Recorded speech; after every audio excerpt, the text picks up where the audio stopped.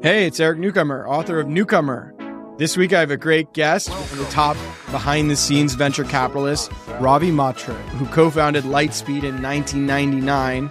Ravi's invested in Nutanix, MuleSoft, AppDynamics, Zscaler, Aurora, and Blend Labs, to name a few. He's perhaps the key partner at Lightspeed, which has raised $7 billion, and announced $7 billion in 2022. And we talk about the Silicon Valley Bank debacle, how the laws of gravity in venture capital world may or may not be changing. And generally, he talks about what it's like to run a venture capital firm and invest at the same time. Give it a listen. Before we get there, I want to thank our launch sponsor, Vanta. Newcomer is brought to you by Vanta. To close and grow major customers, you have to earn trust. But demonstrating your security and compliance can be time-consuming, tedious, and expensive until you use Vanta. Vanta automates up to 90% of the work for the most sought-after security and privacy standards. Save time and money on compliance with Vanta's enterprise-ready trust management platform. For a limited time, Newcomer listeners get $1,000 off Vanta. Go to vanta.com/newcomer to get started. Ravi, great to have you on the podcast. Thanks for coming on. Yeah, thanks for having me, Eric. Happy to be here. I feel like you don't do a ton of podcasts. I've had a couple behind the scenes players now, and I was very happy to get you on the podcast. I wanted to start off just really zooming out, because you're someone who understands sort of the venture landscape, built Lightspeed. You co-founded it in 1999. Is that right? Yeah. So that's just as the .com is unwinding. What was that like, founding a firm right ahead of .com in 1999, and what inspired you to start Lightspeed at the time?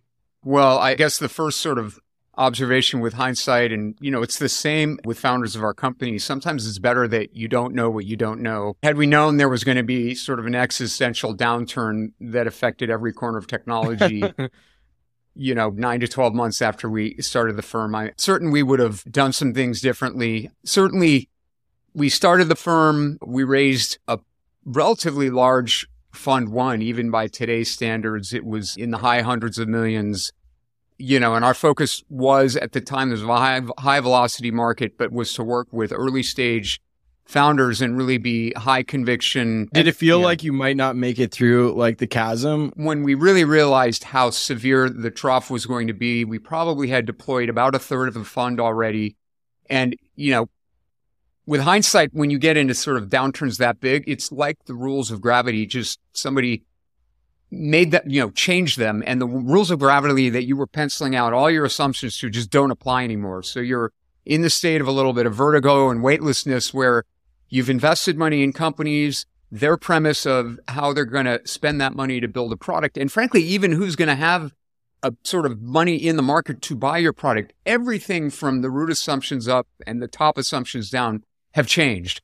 And so you're in a position where you're sort of staring at it and saying, hey, we did all of things, we think kind of right, but when the kind of fundamental laws of physics change, you have to reorient in a way. And frankly, some of the things you've done, you just can't get the math to compile in a new environment where you're weightless and floating. And before you knew that there was some, kind of pulling force to keep you grounded.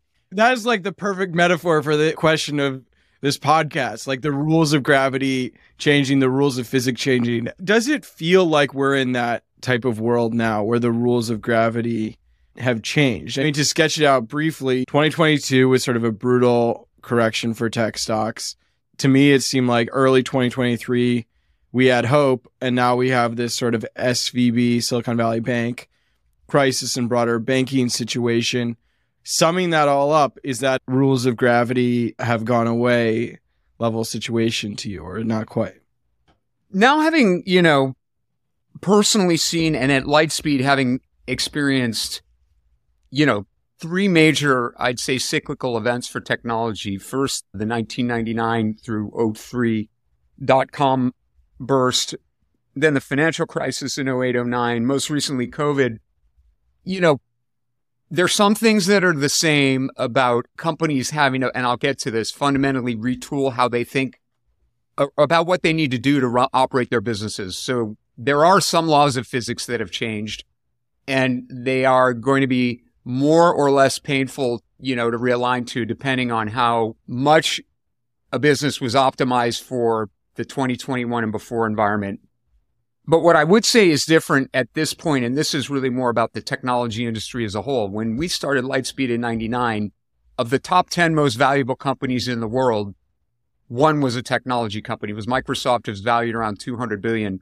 I think today, if even in the sort of depressed market environment, if you looked at the 10 most valuable companies in the world, it's something like 7 or 8 are technology companies. And this is, Google, Facebook, Amazon, Baidu, Tesla, Apple, and there's a couple I'm probably forgetting. But these are companies that are valued in, some are in the trillions and many are in the high hundreds of billions. So if you just do that math, it's an example or a barometric reading of how much broader and secular technology, is today. It pervades every industry. It's not really a vertical industry anymore. So, when you say that, and there is a downturn and there are things that companies have to do to retool to the new physics. On the other hand, if you are a technology innovator, it is not a situation where every, kind of potential buyer or consumer of what you do, has essentially gone into a mode where they're in a defensive posture. And that is good news because it means that,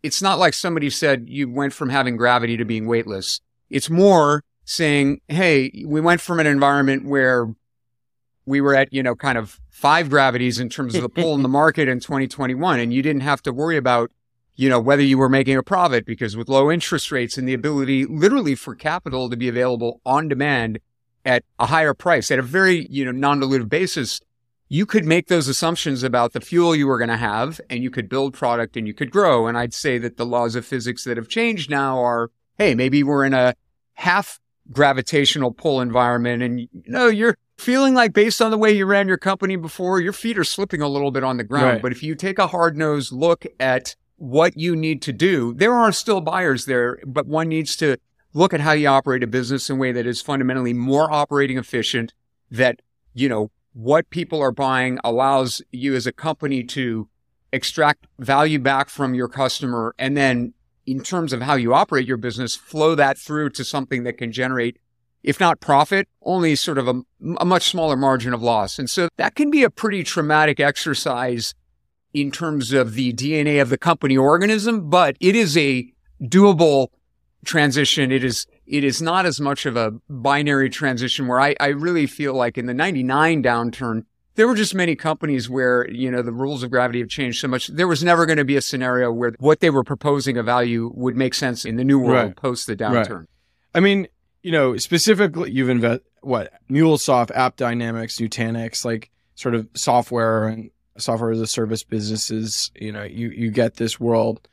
One of my favorite stories that I wrote was like November 2021. I had this list of like 7 companies that had raised at $1 billion valuations with less than $10 million in ARR, right? I mean, when the SaaS multiples just like went to the moon, it felt like anything was possible. I mean, if somebody raised a Series C round in, 2021, late 2021, like, is that recoverable or how are you helping these sort of SaaS? If you just happen to have a good company, but raised sort of at the wrong time, or you thought it was a great time, you raised at wonderful prices, but now looking back, you raised at super high prices. Are you seeing those companies find a way to sort of get on the right footing? Yeah, I think essentially what you're asking is we went through a period of cheap capital availability for all kinds of companies.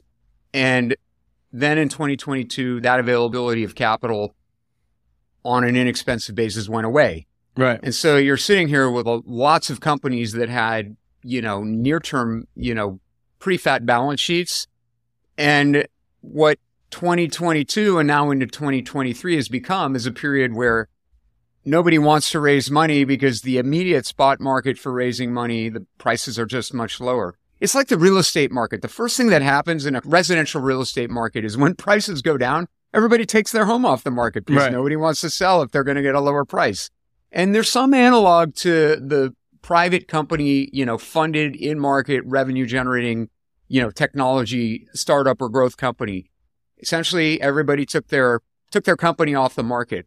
And in the ensuing year and a half, you see a vetting or a separating process that happens sort of naturally, where the companies that have arguably stronger product value propositions, the companies that can retool and get their models closer to being operating efficient so they burn less cash, they're creating more time to run the experiment of, hey, as I let time pass and I'm able to get more customers, am I able to kind of grow my revenue and grow my business in a way that looks operating efficient relative to the new norms? How far can I get to catch up to that valuation I raised in 2021, which again, as the laws of physics changed, now say was too high relative to the maturity of my business? And some are making it.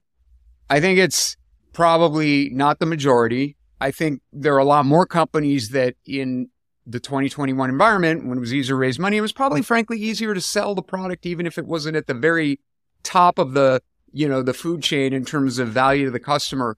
But they're able to grow somewhat. They maybe have made some improvements in their operating model, but they're not getting to the point where the state of the business today in the new physics environment means that you've crossed over the valuation where you last raised money. And I think we see that those situations are now starting to happen. And I think companies are basically, the good news for the companies that have strong businesses is, I think in today's environment, there was so much investor capital raised, those companies are still able to raise money at, sort of flat or in many cases up rounds. Yeah. Because again, the aperture for tech innovation is still broad. The technology innovation cycles, they really are decoupled from, the kind of macroeconomic innovation cycle. So that march forward is happening. And you're seeing good examples of company. Anduril's one, Lightspeed invested, but I mean, it's a very interesting company, again, where you just look at the kind of adoption of the product set that they have. And, they were able to raise a large up round. There are others, but you see that in some cases. But I think you see many other companies where the reckoning is, hey, we have a business. It feels like one that is accreting in value, but we have to accept that the norms of this macro environment are such that whatever, the pricing was we did in 2021 or before, it's like my home. Maybe I will, Right. decide to sell it for a lower price. So how does that manifest? You're seeing a lot more spate of these converts, which are really an ability for money to come into a business that has value, but nobody wants to try to pinpoint the value of the business today. It's too hard to do. The founders, the management don't want to take a down round. Investors, aren't ready to commit to an up round. So you kick the can down the road and say, I'll give you money. And I wanted to turn to Silicon Valley Bank. Depositors have been protected now, but do you think a lot has been lost? Are you worried about sort of just the absence of, they're trying to run as usual now. I'm just curious from what you can see at the moment. Yeah, how much is Silicon Valley going to be disrupted by the troubles at Silicon Valley Bank? Yeah, there's absolutely something that's been lost at this point that I don't think can be regained. And, Silicon Valley Bank, their impact extends well past Silicon Valley. They've been obviously a critical part of the innovation, ecosystem and economy for, nearly 40 years. We have a strongly held view that in light of what they have done for the innovation economy, Silicon Valley remaining in some form, whether it's as an independent spun out entity or as a independently operating subsidiary of a larger financial institution, we think that would be really good for technology ecosystem, technology startups going forward. What does Silicon Valley Bank do? Some of it is qualitative.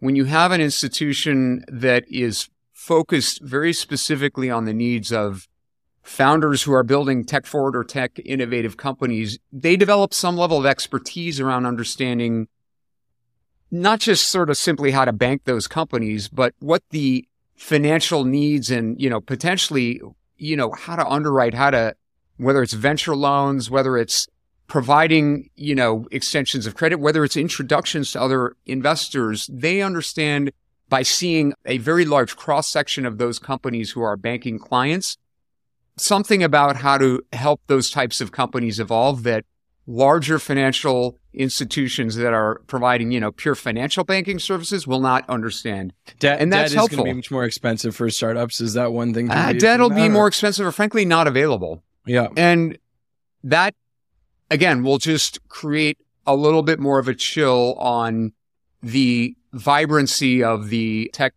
ecosystem, because capital, look, is the reality, is part of how you fund the innovation economy, because the vast majority, almost all tech startups are going to run unprofitable for some period of time while they build product and figure out what their business is.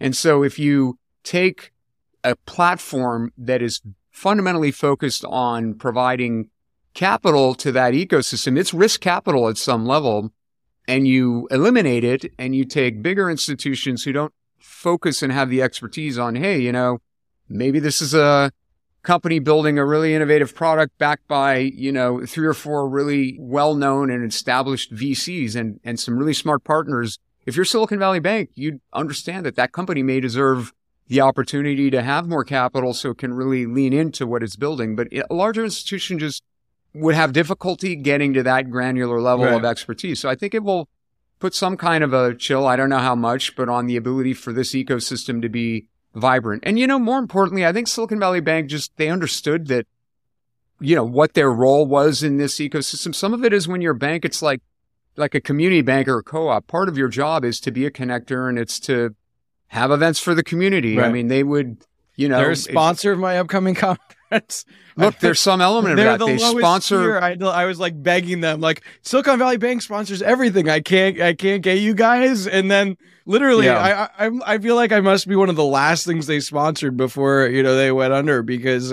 But I think they're always quick to do that, to understand that sponsoring an event that brings people together in the ecosystem it may not result in direct business for them. Maybe the branding is helpful, but also that's really valuable. I mean, they understand the ecosystem at a pretty horizontal level, and their agenda is not necessarily that of any one investment institution. And so there's just some lubricant and some notion of creating a sense of identity and community around technology startups it's absolutely valuable. And you know what? I also think they've been great at following, you know, the kind of innovation curve globally. You know, they understood that tech innovation was happening, you know, in Silicon Valley, in Boston, and in a lot of important parts of the US, but then also in India, you know, in China, in Israel. I just look at what they have done as an institution. And I mean, if we're, you know, believe that tech forward and tech innovative companies are important to how, you know, the world economy functions and where we go in the future, I think they've been an instrumental part. And there's something about the collective institutional wisdom of that firm that it would be a shame if it goes away. Did you have a strong point of view on the VC bank run? Like both whether, I don't know how advice giving was handled and whether, you know, the actual fear was a primary driver here. I don't actually know what your private stance was. I don't know exactly how to comment on that other than to say, you know, some of it, I think VCs who were, you know, vocal, and I'm not saying they were wrong, but vocal about their fears and anxiety. It's like any kind of bank run. If you have someone yell fire in the middle of a crowded movie theater, you've created a crisis of confidence where everybody makes for the exit. So I think we've got to own as a industry venture community that some of that happened for sure. And, you know, we need to own that and be at some level accountable or, you know, just sort of understand how we do better next time. On the other hand, I think that was not the only thing that precipitated the crisis. The reality was that there was a balance sheet hole that SVB, you know, attempted to fill. I'm not an expert, but I think there was a unsuccessful attempt to initially fill that, you know, that was spearheaded by a large financial institution. So there were other compounding factors. But once the crisis of confidence happened, I think my perception is from venture firms we know, I believe Lightspeed, our peers, you know, acted in a fiduciarily responsible way, which is if you know that an institution where, you know, a undiversified, all of your funds or all of a company's funds are deposited and they may not have access to it, you have a fiduciary obligation to, you know, do anything you can to help these companies to move some of their funds or have a way that they can have confidence to have. Remember, these are all companies that are, by definition, most are losing money. The capital is not money that they're trying to invest. It is the lifeblood of how they are going to operate their businesses, how they make payroll.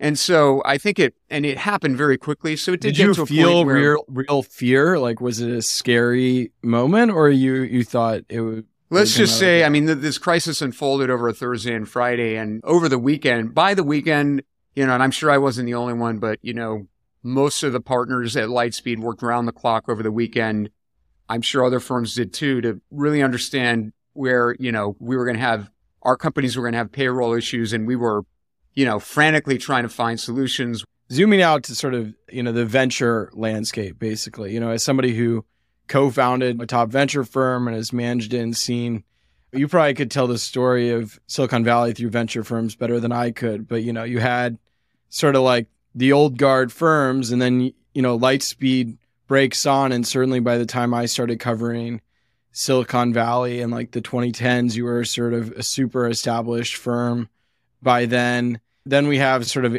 Andreessen sort of flooding in the market, sort of the pricing competition. And then I think into the late, to the end of this cycle, we had the sort of solo capitalists and just lots of different sources of money, like individuals and new funds. I'm curious where you think in 2 years or in 4 years, like where we'll be. I mean, especially with the Silicon Valley Bank situation, you sort of saw the lack of control. There wasn't like, oh, there's a limited set of venture firms that can sort of come together and decide what happens. It felt very diffuse. Do you think that's where we remain? Silicon Valley has just grown up like private equity. There are going to be a ton of different firms competing. Or do you think we're going to see more of a retrenchment from LPs and there'll be sort of a smaller group of venture funds going forward?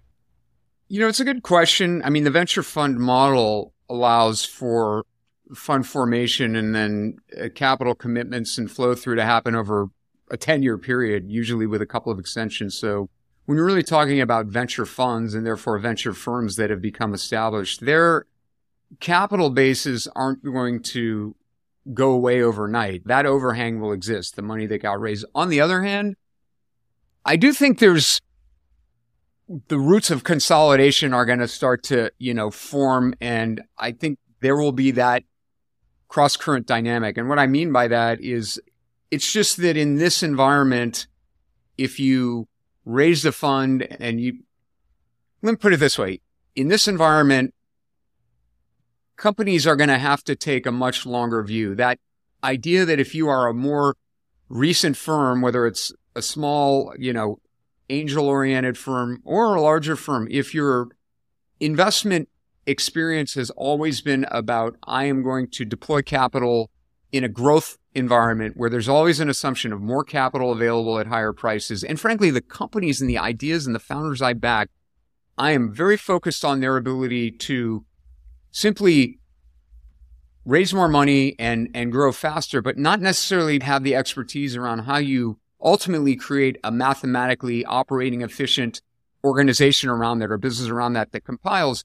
If that's essentially the totality of your experience, and frankly, a lot of firms, I won't say all, but we've been in an upmarket environment. I've been on record about this before, largely since 2008-9, and that's a long period of time. And so if all your institutional wisdom is about sort of growth without the notion of operating discipline in whatever entity you create, I think it becomes tough. You may have capital, that overhang exists, but your understanding of how to take the investments you've had and help them evolve to the new laws of physics or gravity, I think it's more limited than firms and people who understand this sort of cyclical transition. And because there literally are a lot of things that need to change. That's both in how you think about, how you work with your companies inside all of these companies. It's sort of some tough transitions that founders who may not have ever been through a layoff before, founders need to do a lot of different things now, and they'll need to get out of their comfort zone. And some will be able to do that, some won't. And for the ones that won't, it's going to be helping them figure out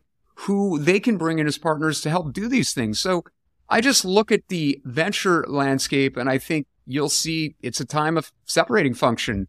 Some of the people with that type of experience historically, I think, have seen it before. It'll be more a natural adaptation. They'll be able to do the things that allow their companies as investment firms, their portfolios, to feel like they continue to be interesting, vibrant portfolios that are going to accrete value in the new normal environment. And I think some of the firms that are newer, who don't have that prior investment experience, if they don't figure out how to adapt, I think what will happen is they'll look like they have capital, but they're going to have portfolios that don't look like they have adjusted to the new environments. And so, nothing will have changed about the companies they back. But if these were all like kind of growth at all costs, they're not going to look as interesting as firms to LPs going forward. And that Right.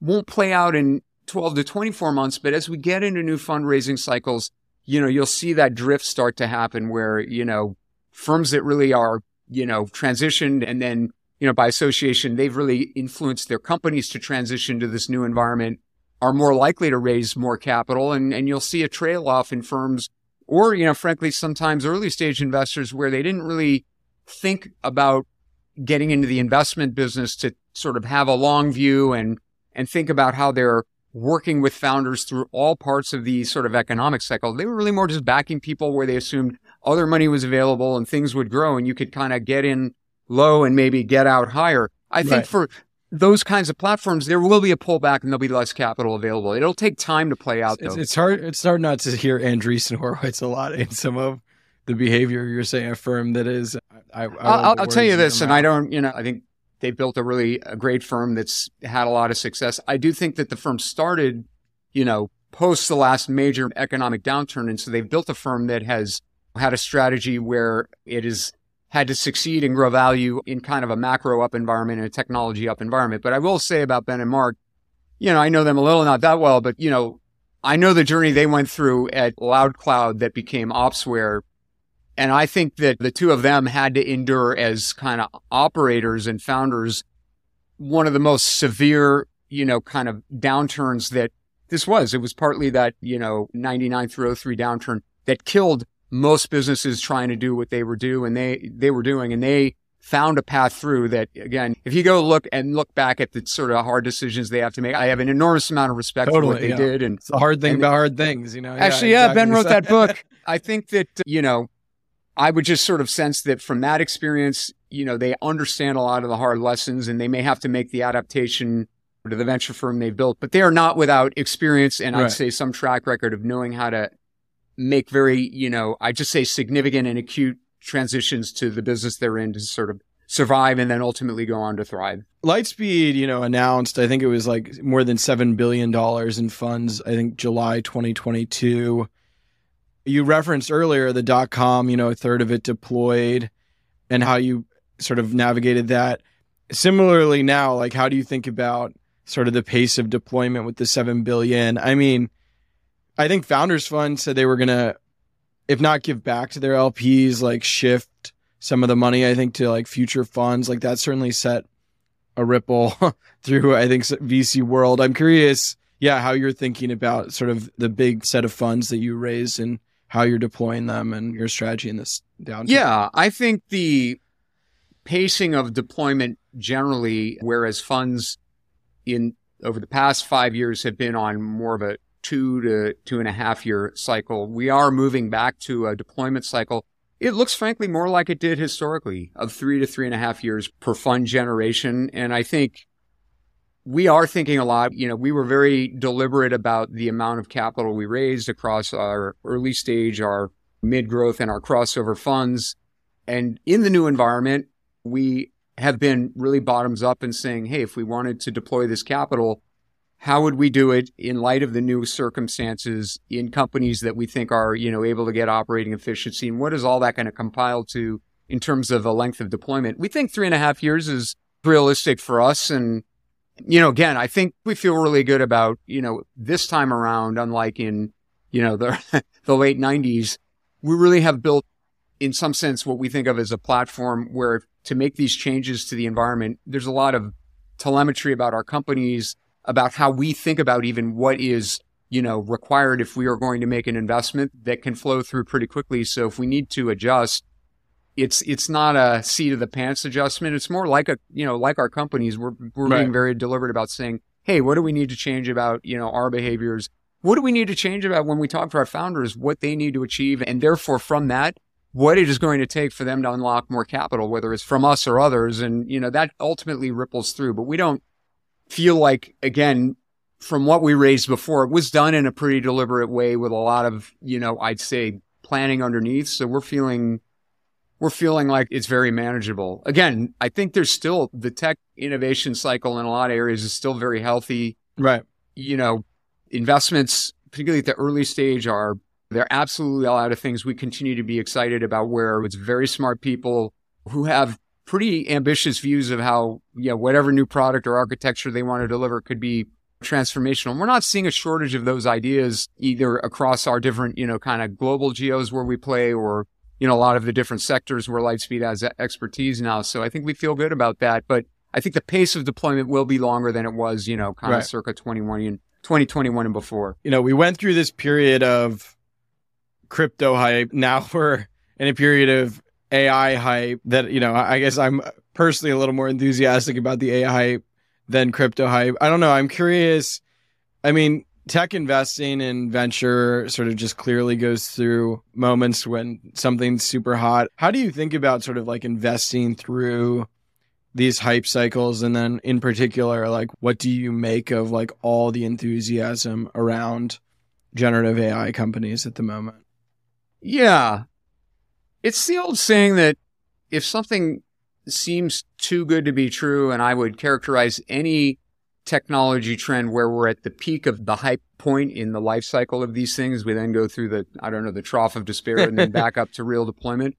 But if something in terms of how people are narrating it seems too good to be true, it probably is. That doesn't mean there aren't core, fundamentally interesting things happening. And I feel like that just sort of phenomenon of how new technologies become absorbed and ultimately deliver, kind of existential value has happened again and again and again. And so, my view on generative AI is, yes, we're at the peak of the hype cycle where there is absolute, I think, promise. And, there's a fundamental, and we can talk about it, set of breakthroughs that are going to enable, I think, a lot of productive benefit to the world broadly, society as we know it. But I think the conversations about how this will play out right now are a little bit hyperbolic. And, some of the kind of endpoints people are talking about, I think I don't know if it's too good to be true. Some people are talking about AGI, which is a little dystopian, maybe too bad to be true. I just feel that you have to kind of be able to discount that. You need to be able to invest now because there is a lot of the innovation happening, but you need to really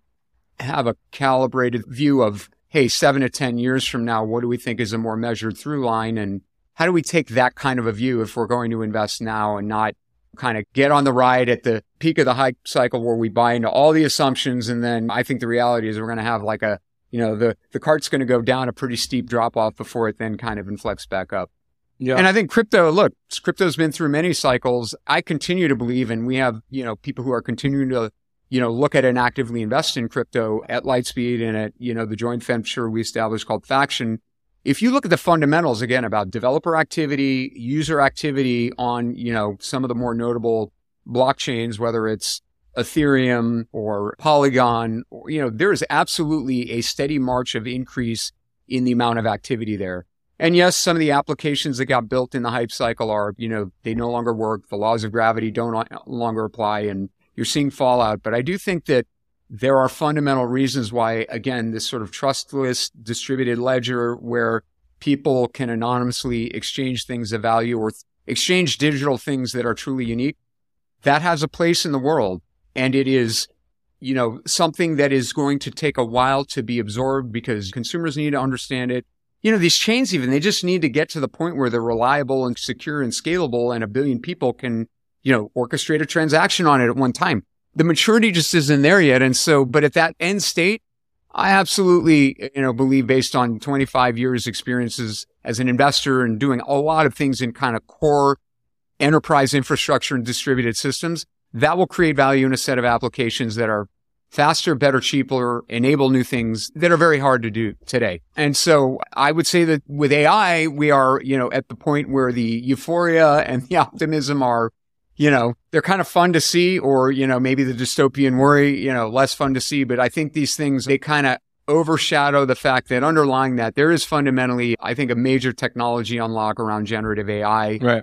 I think it's the idea that really you've created a much better natural language interface where people who, are not technically at all knowledge workers or people who don't have technical educations are going to be able to have a massively more productive way to engage with computers and machines at its core. And that's the thing that we can all, I hope, optimistically use our imaginations for. I was a huge Star Trek junkie when I was in my teens, and, I guess the more recent analog Iron Man with Jarvis, but where you really can, anyone can speak to a machine and it can reflect back to you things emotively that, they're going to make you as a human feel better. It can have at its sort of fingertips the world's knowledge in a way that it is, sort of curatable for you. It's just there are things that allow people to take advantage of the best of what computers and machines and, kind of infinite memory have to offer in a way that is natural to a person to feel that they want to engage with these machines. And that doesn't exist today. Now, the reality of how that ultimately, I think, manifests in terms of value in society is going to be that there's a long learning curve of how do we take that new language, so to speak, that's just a better, more fluent language that computers speak, and how do we attach that to all of the existing things in the world that are already built? A lot of technology scaffolding, a lot of things that are systems, physical systems that exist. Core bets in that you all are trying to make, or have you seen those sort of manifest in companies yet? It's very early days, but I think the core, again, long view premise we have, again, Lightspeed, we're always trying to think about, hey, who are people who have a view past the hype cycle of something that really could have, value and meaning in the world, I guess. So, some of those it's very early, but you can start to see, breadcrumbs, in enterprise where Lightspeed has traditionally been strong.